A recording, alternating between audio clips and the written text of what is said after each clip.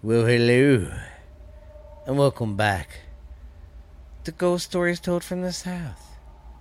I am your host, Stephen LeBooth, and I've got some creepy stuff for you today. It will scare you right out of your pants. Alright, I'll quit being a dork. But I'm glad you guys are back. This is Stephen LeBooth, guys. And this is Ghost Stories Told from the South, episode 111. 11. I turn it to 11. 11.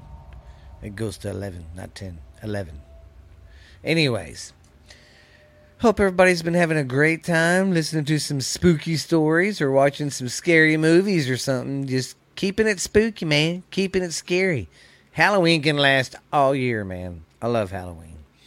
I love the creepy stuff. I love it. Well, I just want to say thank you to everybody who's been downloading, subscribing. The numbers are going up, and I appreciate it so much. Keep it up, guys. You're doing a great job, man. It's awesome. Like I said, I do this out of my own house and my own time. I don't make any money off of it. And, yeah. Give me a minute. I'm going to move something, so if I make a bunch of noise, I'm sorry. Okay, there we go. Well, my, cover for my mic was the bar was in the way for the YouTube viewers, so that's another thing, guys. Keep checking out my YouTube channel. I always bring stuff up on it. I always keep it up to date as much as I can. So heck yeah, don't forget to check us out on Facebook too, and on Instagram. But check us out on Facebook. It's Ghost Stories Told from the South. Like I've always said, guys, y'all tell me your stories or give me something to look up from your hometown, and I'll talk about it on the show, man. I love researching and talking about the ghost stuff. All right. Well, I guess I will quit yapping. I've told everybody thanks, and I appreciate it. Thank you very much. But let's get on with our... Now, today, we're going to be covering Louisiana. I got 3 stories. 2 of them are pretty long.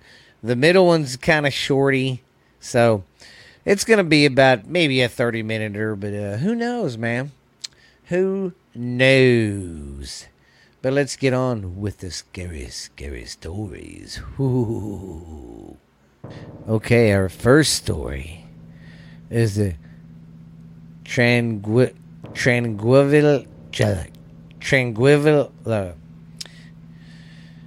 sorry, I'm tongue-tied. It's a sanatorium. Tranquil Sanatorium.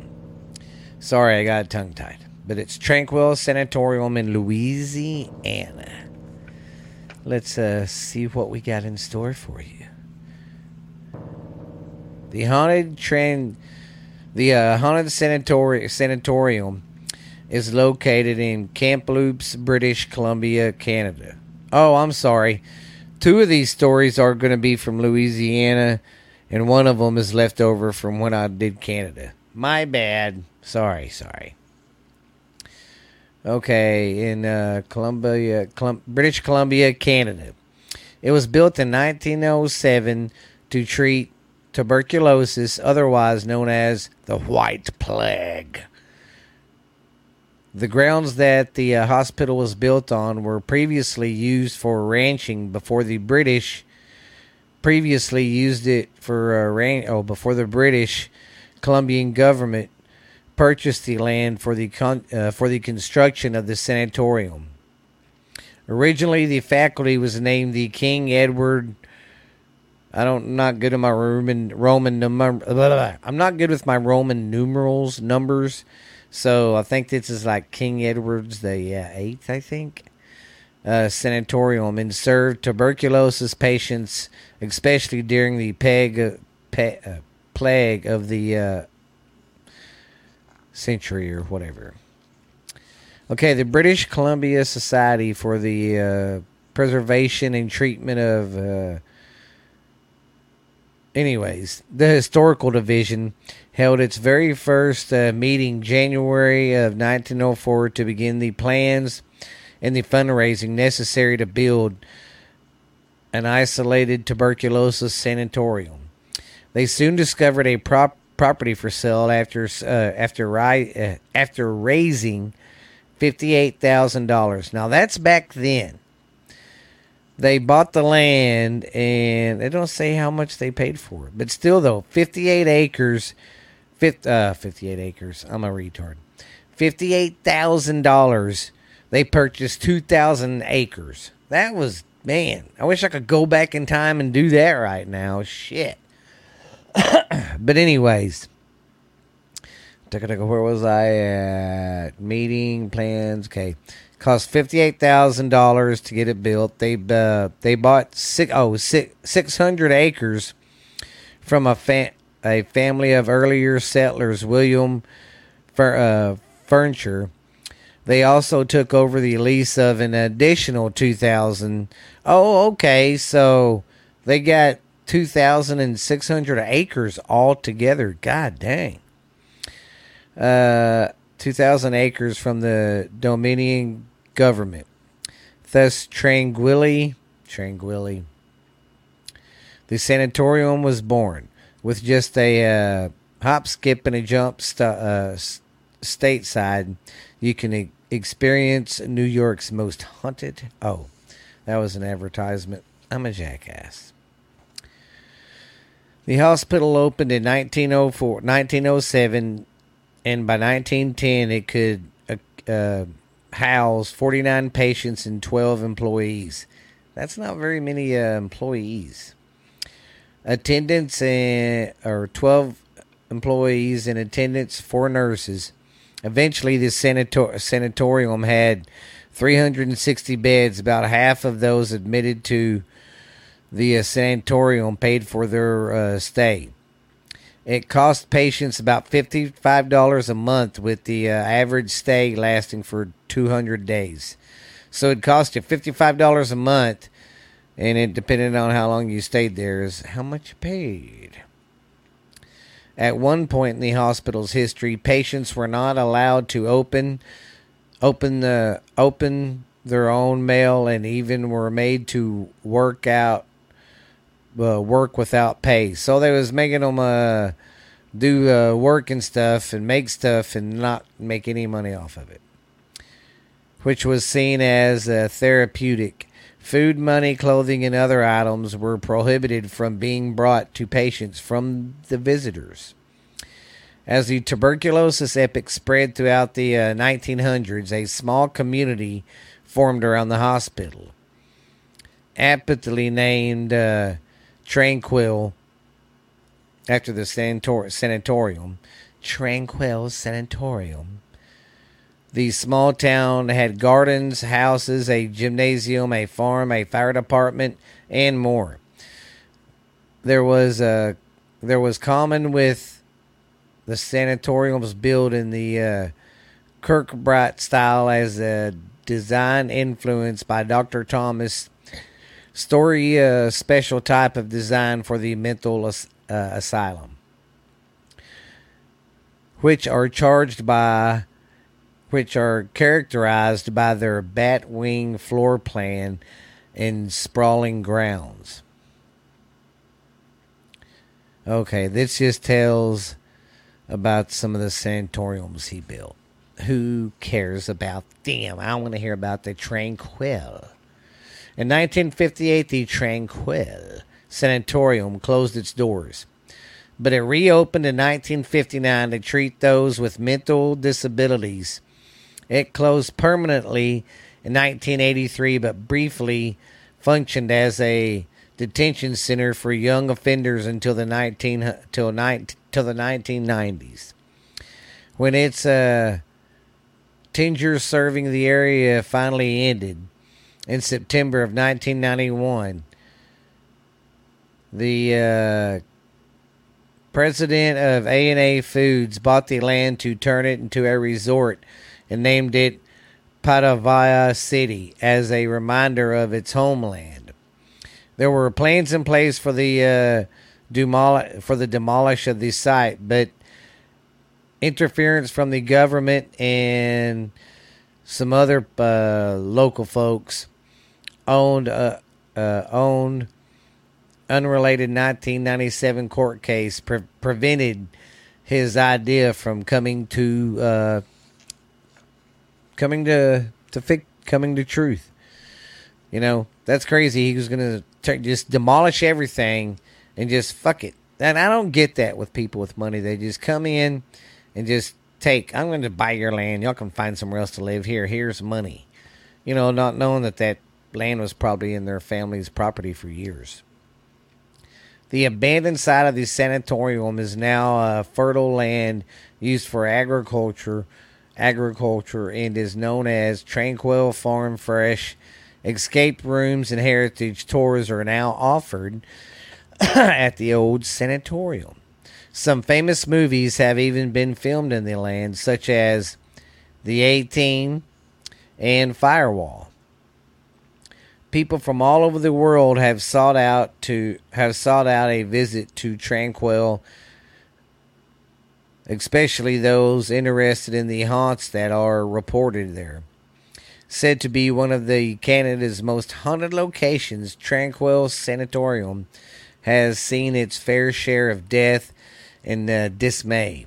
Well, you got to think it was back from the tuberculosis days, and then it was an insane asylum for a little bit, so it probably has some dark history there. Because a lot of them places didn't treat their patients very nice at all. They were dicks to them. That's what I heard. Where was it? Okay. People from all over the world have sought out a visit to Tranquil, especially in the interest of the... Okay. Already said all that, you ding-dong.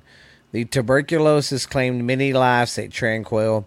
Tunnels that run under the property are said to have been used to only transport dry goods to the hospital, but to transport bodies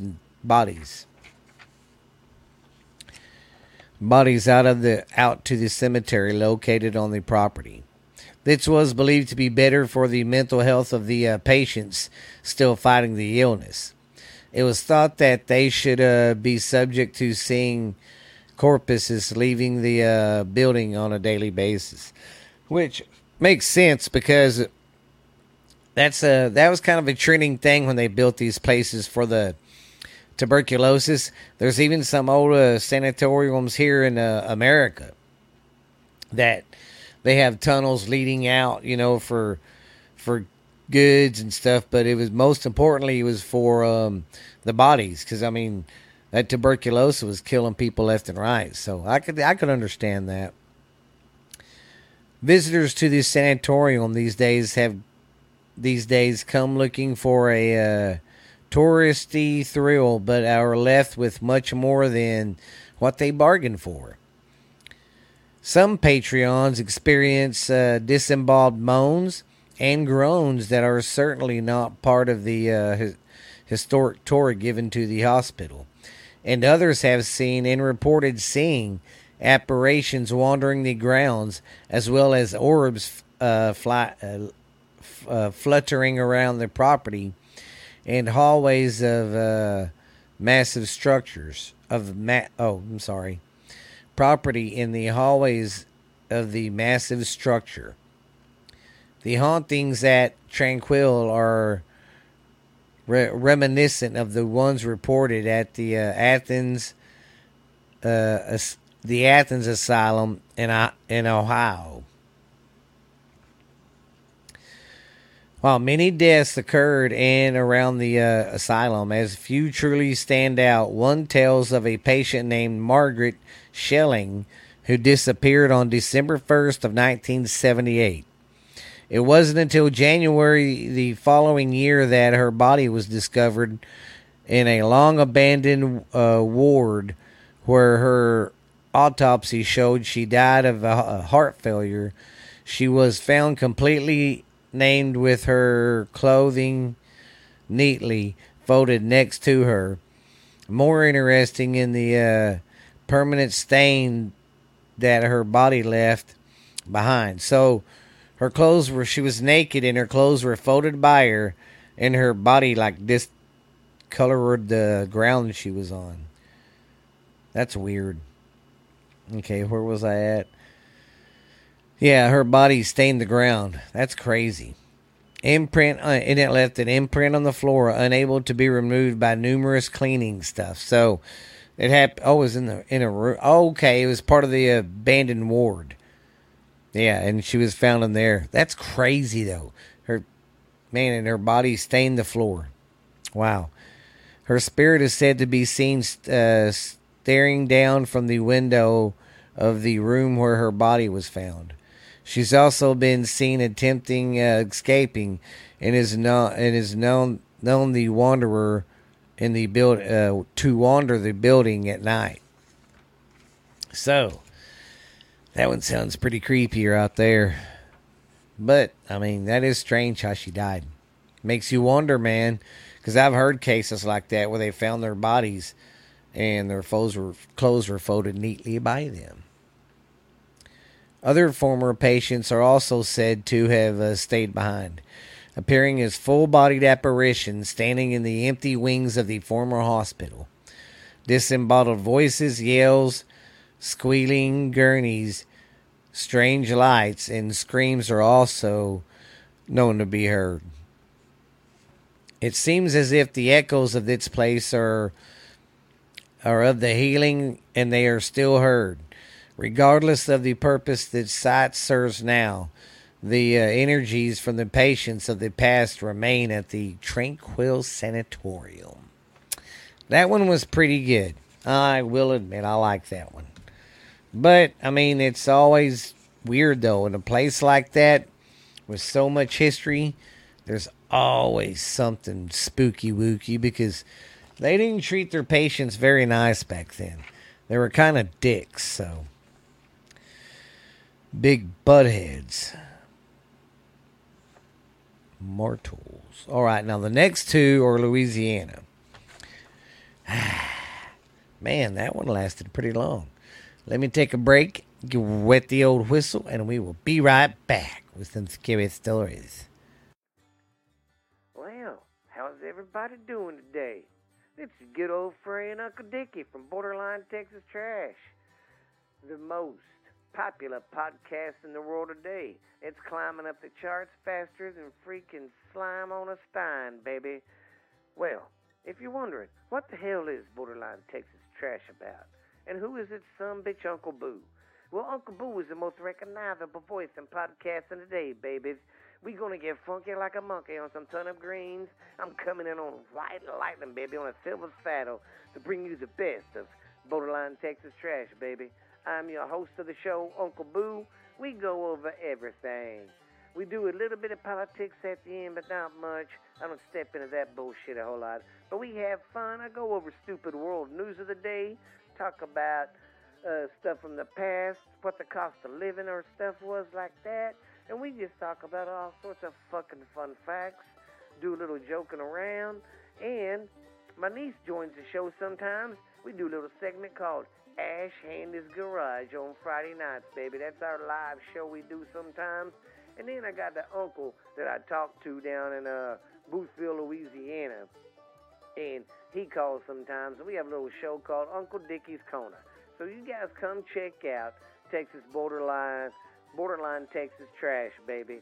I know you will love it. We are on every platform you can think of. Spotify, Stitcher, Pandora, iHeart. We're on everything. We're even on Podbean, man. We even got our own YouTube channel. We even got an Instagram account, and we got our Facebook account. So go check us out, man, and come listen to the show. You'll get to listen to Ash Handy, Uncle Boo, Uncle Dickie, and all the most recognizable voices in this motherfucking podcast in the world today, babies. Because we will get funky like a monkey, I guarantee it. Let's just say, baby, I've wined and dined with kings and queens, slept in dumpsters, ate pork and beans, baby. But I am your host of the show, Uncle Boo, Borderline Texas Trash. Don't forget about it. If you want to listen to a show to just get your mind off this crazy world and all the COVID and politics bullshit, come check my show out. Come check me and my crazy family out. Some of the shit we do live shows from the barbecue. So I'll see you later. Bye. Well, I hope you liked that commercial. I hope it didn't scare you. That's one of my other podcasts. All right, our next story is the Myrtle Plantation in Louisiana.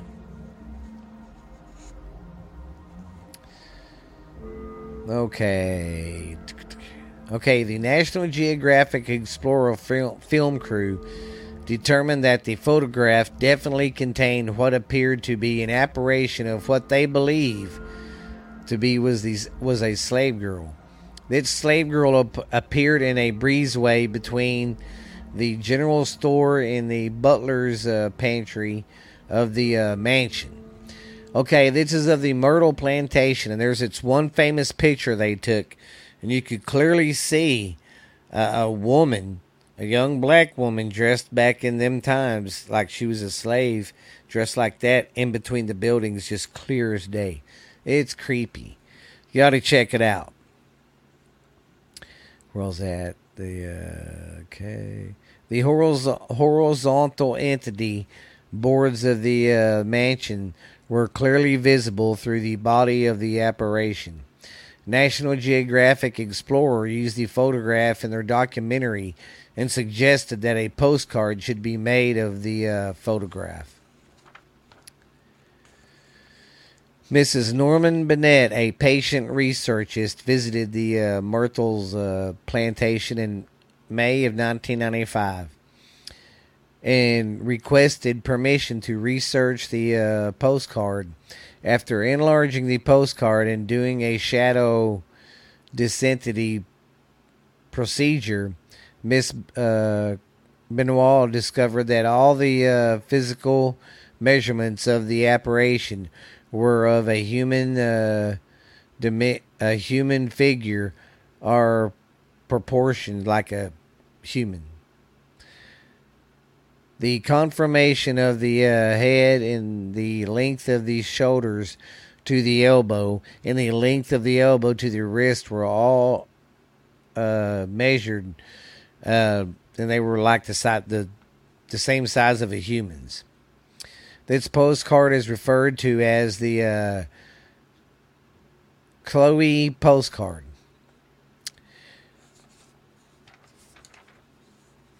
Okay, right here. Okay, what do we got? Do you see the younger? Okay, this is starting out.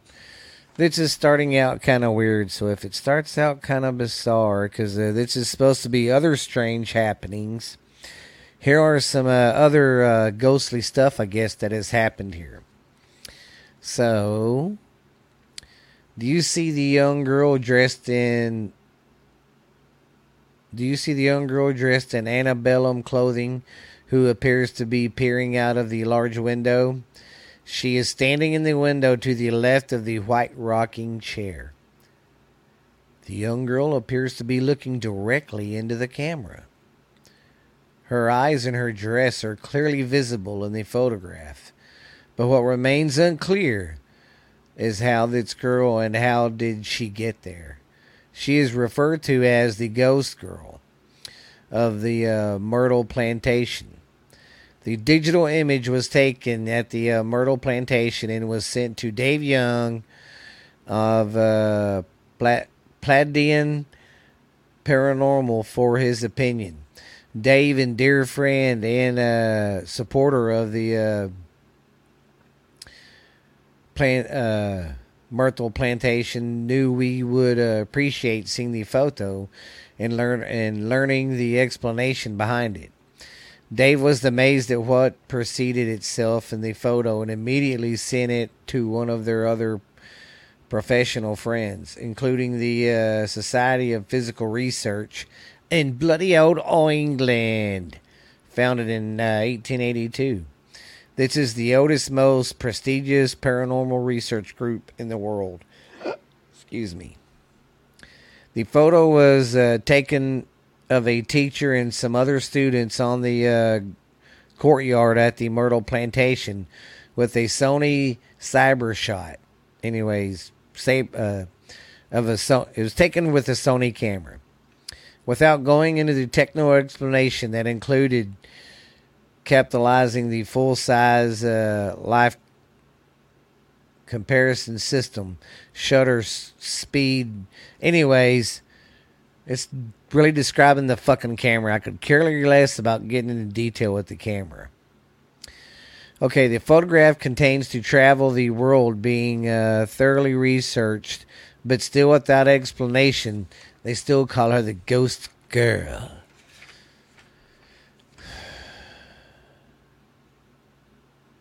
Anyways, they say that girl, her name's Chloe. Well, what happened was she was a slave girl, and she was in one of the inside girls. She worked inside. Well, she anyways, what am I doing? Anyways, she started feeling like she was gonna lose her spot. You know, she didn't want to. She liked being inside and taking care of the family. She didn't want to be sent back outside in the fields.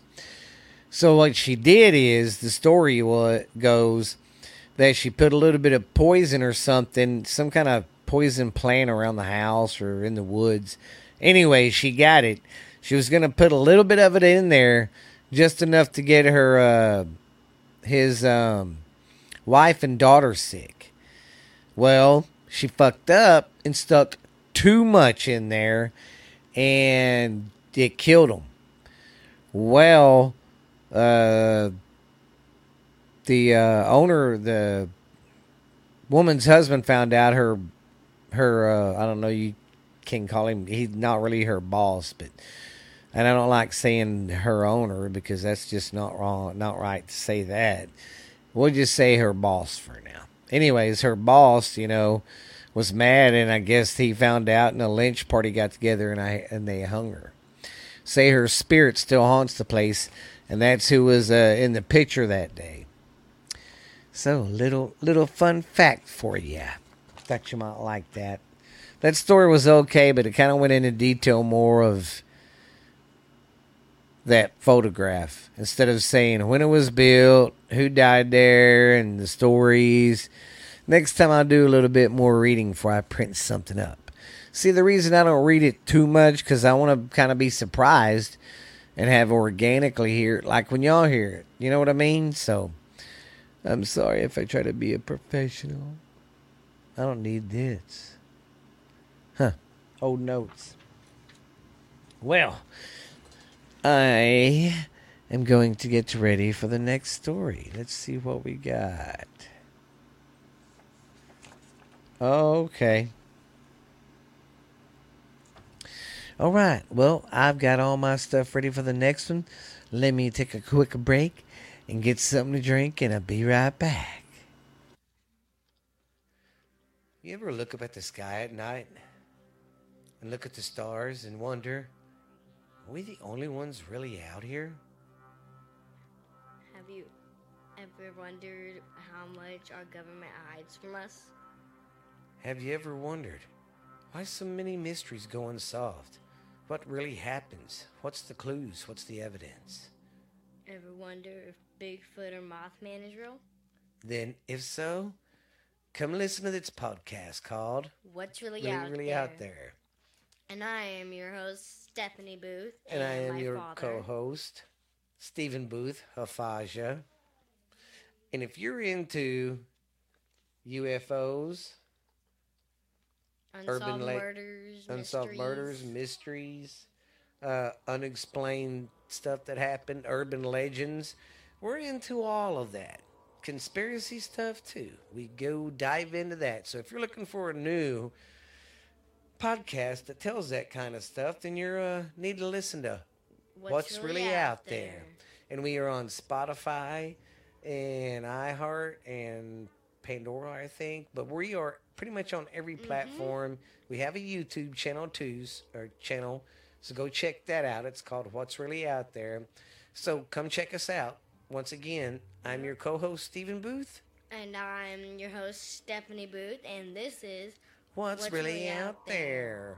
We'll see you at the next episode, guys. Well, I hope you liked that little commercial.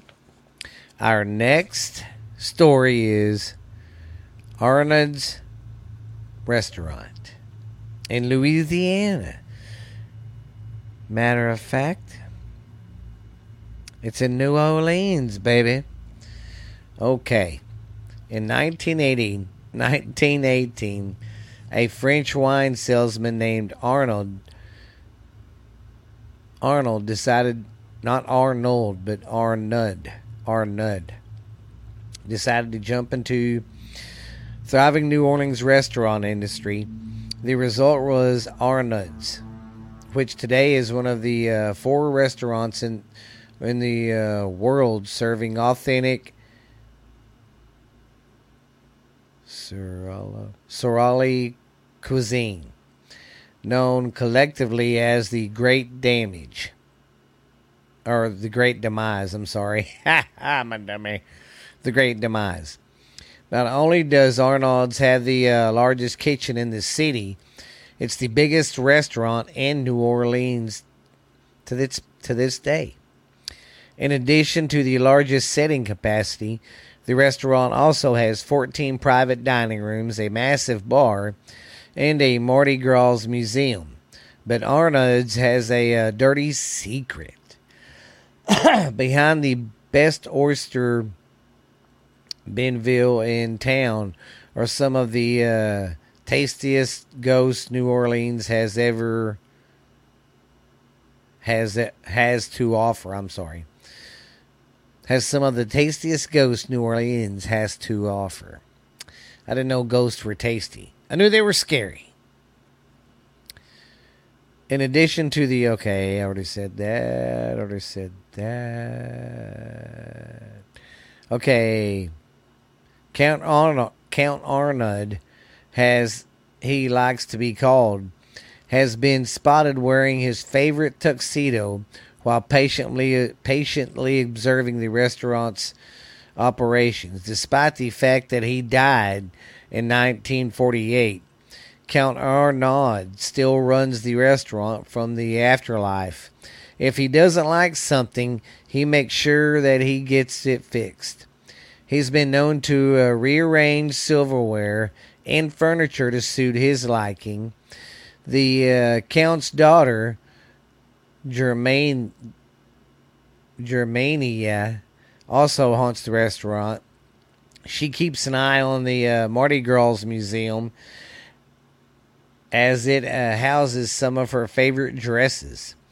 Guests and staff at the restaurant claim to occasionally see her ghost as misty apparition floating around the museum.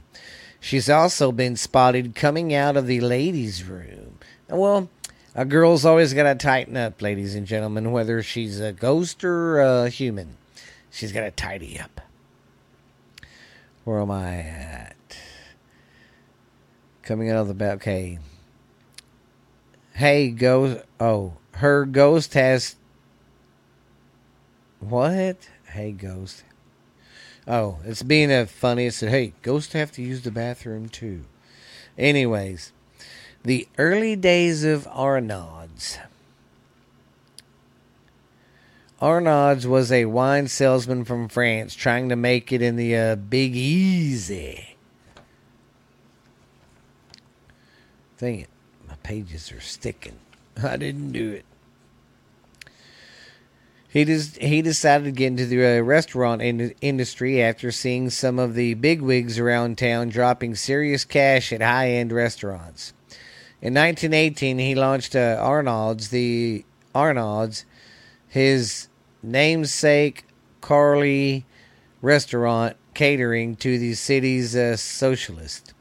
Despite being a garnered to the locals, Count Arnold attracted an international following.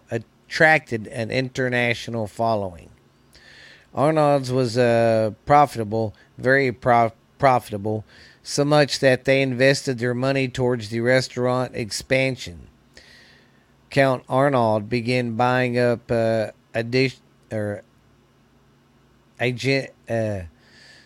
he started buying up properties to grow his business. He bought 13 other buildings on the block, many of them used as brothels and opium dens or outer I'm not going to say that. That's gross. Anyways, it was just makeshift doctors' offices, stuff like that. The slums of town. Well, he got it and turned it into the restaurant. He used the extra space to expand his kitchen, which today is still the largest kitchen in New Orleans. He also built a grand ballroom, several private dining rooms, and private corridors for his VIP guests. Unfortunately for the Count, Prohibition would pump the brakes on his business. Being a former wine salesman, the Count wasn't going to let legally get into the way of his culturally traditions. He circumvented the laws by offering the customers coffee that they could get anywhere else. He used his private dining rooms and hidden back doors and bars and rooms as safe spaces where his customers would drink freely. Eventually, the long nose of the law sniffed out Arnold's hidden speakeasies. The Count was arrested and his restaurant shut down and padlocked. He fought the allegations in court and won, just in time for the end of probation. Arnold's really took off during the thundering 30s. It became the leading restaurant in New Orleans, leaving the competition far behind it is in its wake. The city's business class made it their go-to spot for work, lunches, Friday night dinners, and it was a must for out-of-towners who came to Arnold's for the taste of the real New Orleans. Arnold had over 50 items on the menu, including 9 different preparations of oysters and 16 different styles of potato dishes. Holy shit. Count Arnold wanted the menu to appeal to foodies and casual diners alike. After the devastation of World War II, Arnold's began to attract a different type of customer. As Europe was in shambles, they well off decided to leave their war-torn countries and travel the globe. The unique cultures of New Orleans and the French Quarter attracted many expats looking to lighten up their darkness of the war. The city became an international tourist destination, and Arnold's was on the list of must-to-see places. Unfortunately, the Count's health was in decline. He passed away in 1948, just a few months before his 72nd birthday. His daughter Carmine Arnold was given the keys to the kingdom. Despite her boisterous personality, she ran the restaurant like a well-oiled machine. She was known for her heavy-handed tactics, which were a result of her desire to uphold her father's reputation, even though she did not have the business savvy like her dad did. One needed to run a restaurant. She knew theater. Anyways, the daughter used her expressions on stage to give her the motivation to keep the ship afloat. In 1978, she sold the restaurant to the Gasparano family. Why, the question is difficult to answer. It wasn't a legal decision, but the outcome couldn't have been better. While the daughter constantly got offers from several business people who wanted to purchase the restaurant, she settled on Archie Casabran. Firstly, while she did not want to sell the restaurant, she was forced to sell to remain financially solvent. Oh, so she was going broke. God, what a retard. Blew her money. They had the same they had the same initials, smoked the same cigars, and the same facial features, and spoke French fluently. Archie knew how to run a business, and he had been running hotels in Garrio, New York, and New Orleans for decades. By the time he bought Arnold's, it was beginning to fall apart. He restored the restaurant to its original grandeur. He reinvented.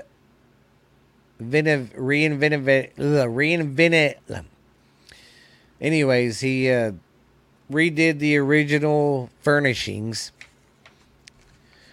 He redid the original furnishings from the tables to the chairs to the chandeliers, all the way down to the original ceiling fans. Arnold's is now the fourth generation Casbaran management. So 4 generations of its family has owned its restaurant. That's only the second family to own its restaurant in its history. That's pretty cool. That's something to be proud about. The restaurant survived Hurricane Katrina and was one of the first restaurants to reopen after the storm, even offering a full menu upon reopening. Today, Arnold's is one of the fourth grand.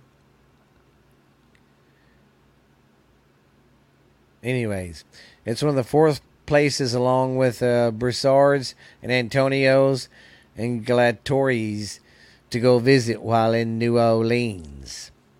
Now let's go over the ghost of the place. In the spirit of New Orleans, you can have a meal at Arnold's without someone's spooky visitors.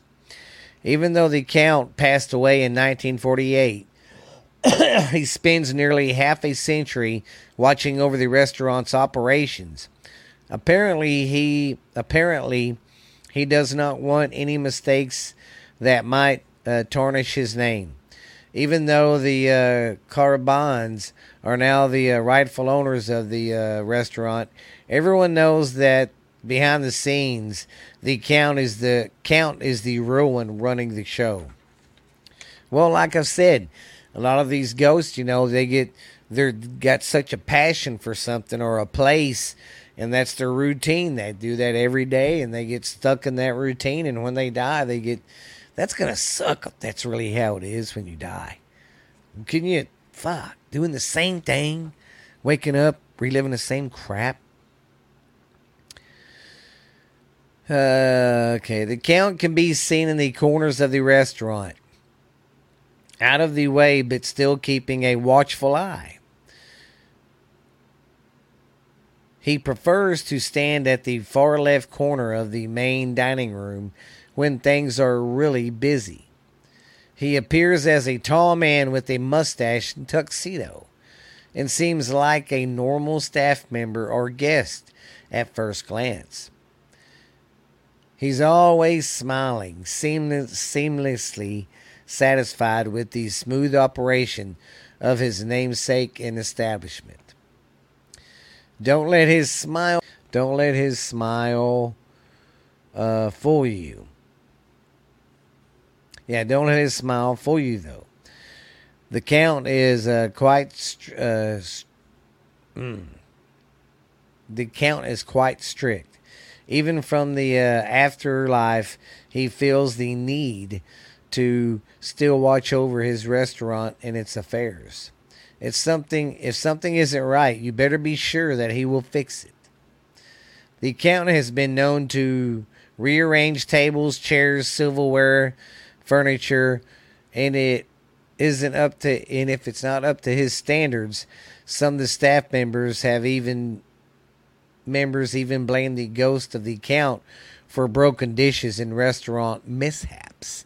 So, you piss him off, shit ain't running too right, he's still going to come over there and smack the plate out of your face.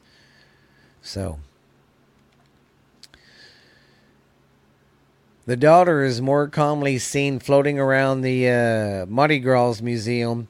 She was known to lead her own parade during the Mardi Gras, if only to show off her new dresses. Those same outfits are kept in the museum, and rumor has it that she keeps an eye on them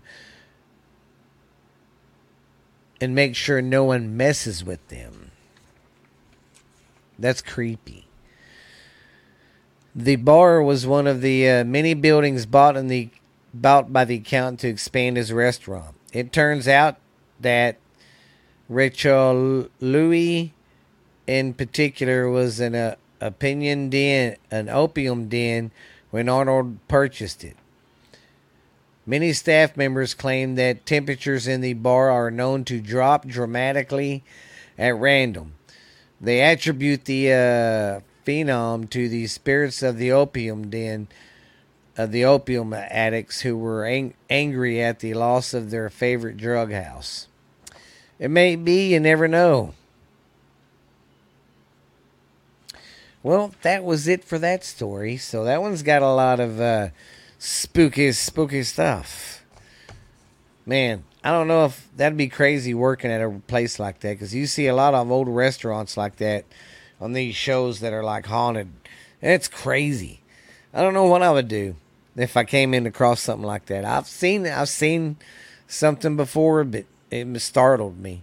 But if I really had something touch me or just look at me, I'd be like, what the yeah, but they say this guy still keeps watch over his restaurant and stuff. So, and his daughter apparently sits there and watches over the dresses that she loves so much when she was alive. But it's cool that they keep it traditional. They keep the look of it traditional and stuff. That's pretty cool. I like that. And then they keep her dresses up in the museum. That's awful nice of them. Awful nice. Well, guys, I don't know about you, but it's late. I'm scared. And I need to go night-night. But I need to wrap this up, get it edited, get it ready for you guys in the morning. Don't forget, check out the YouTube. Check us out on Facebook. Ghost Stories Told from the South. You can get this podcast pretty much on any platform now. Spotify, Pandora, Amazon, YouTube, iTunes, Stitcher, Anchor. I mean, we're pretty much everywhere now, guys. So you can pick us up anywhere. I want to say thank you guys for listening around the world. You guys don't forget to hit that subscribe button and download some stuff for me. Be good to Stephen LeBooth, please. But yeah, you guys are doing good. But come on, man. We need to get a little bit more downloads and a little bit more followers, guys. Keep spreading the word about my good show I try to do. But I hope my readings sometimes don't sound too stinking blah blah. So, but you guys check us out on all them platforms if you want, or check us out anywhere. Go check out the YouTube. Sometimes I do videos, sometimes I don't. But you guys on YouTube, hit the subscribe button too. Tell your friends. But I guess that's about it. Just want to say thank you once again, guys. Y'all are making me feel good. Whenever I have a bum day, I like coming in here and doing my podcast, telling my ghost stories. But I'm going to get on out of here. You guys be good, be real. This has been Stephen LeBooth from Ghost Stories Told from the South. You be creepy now and don't get too scared tonight when you go to bed. See you later.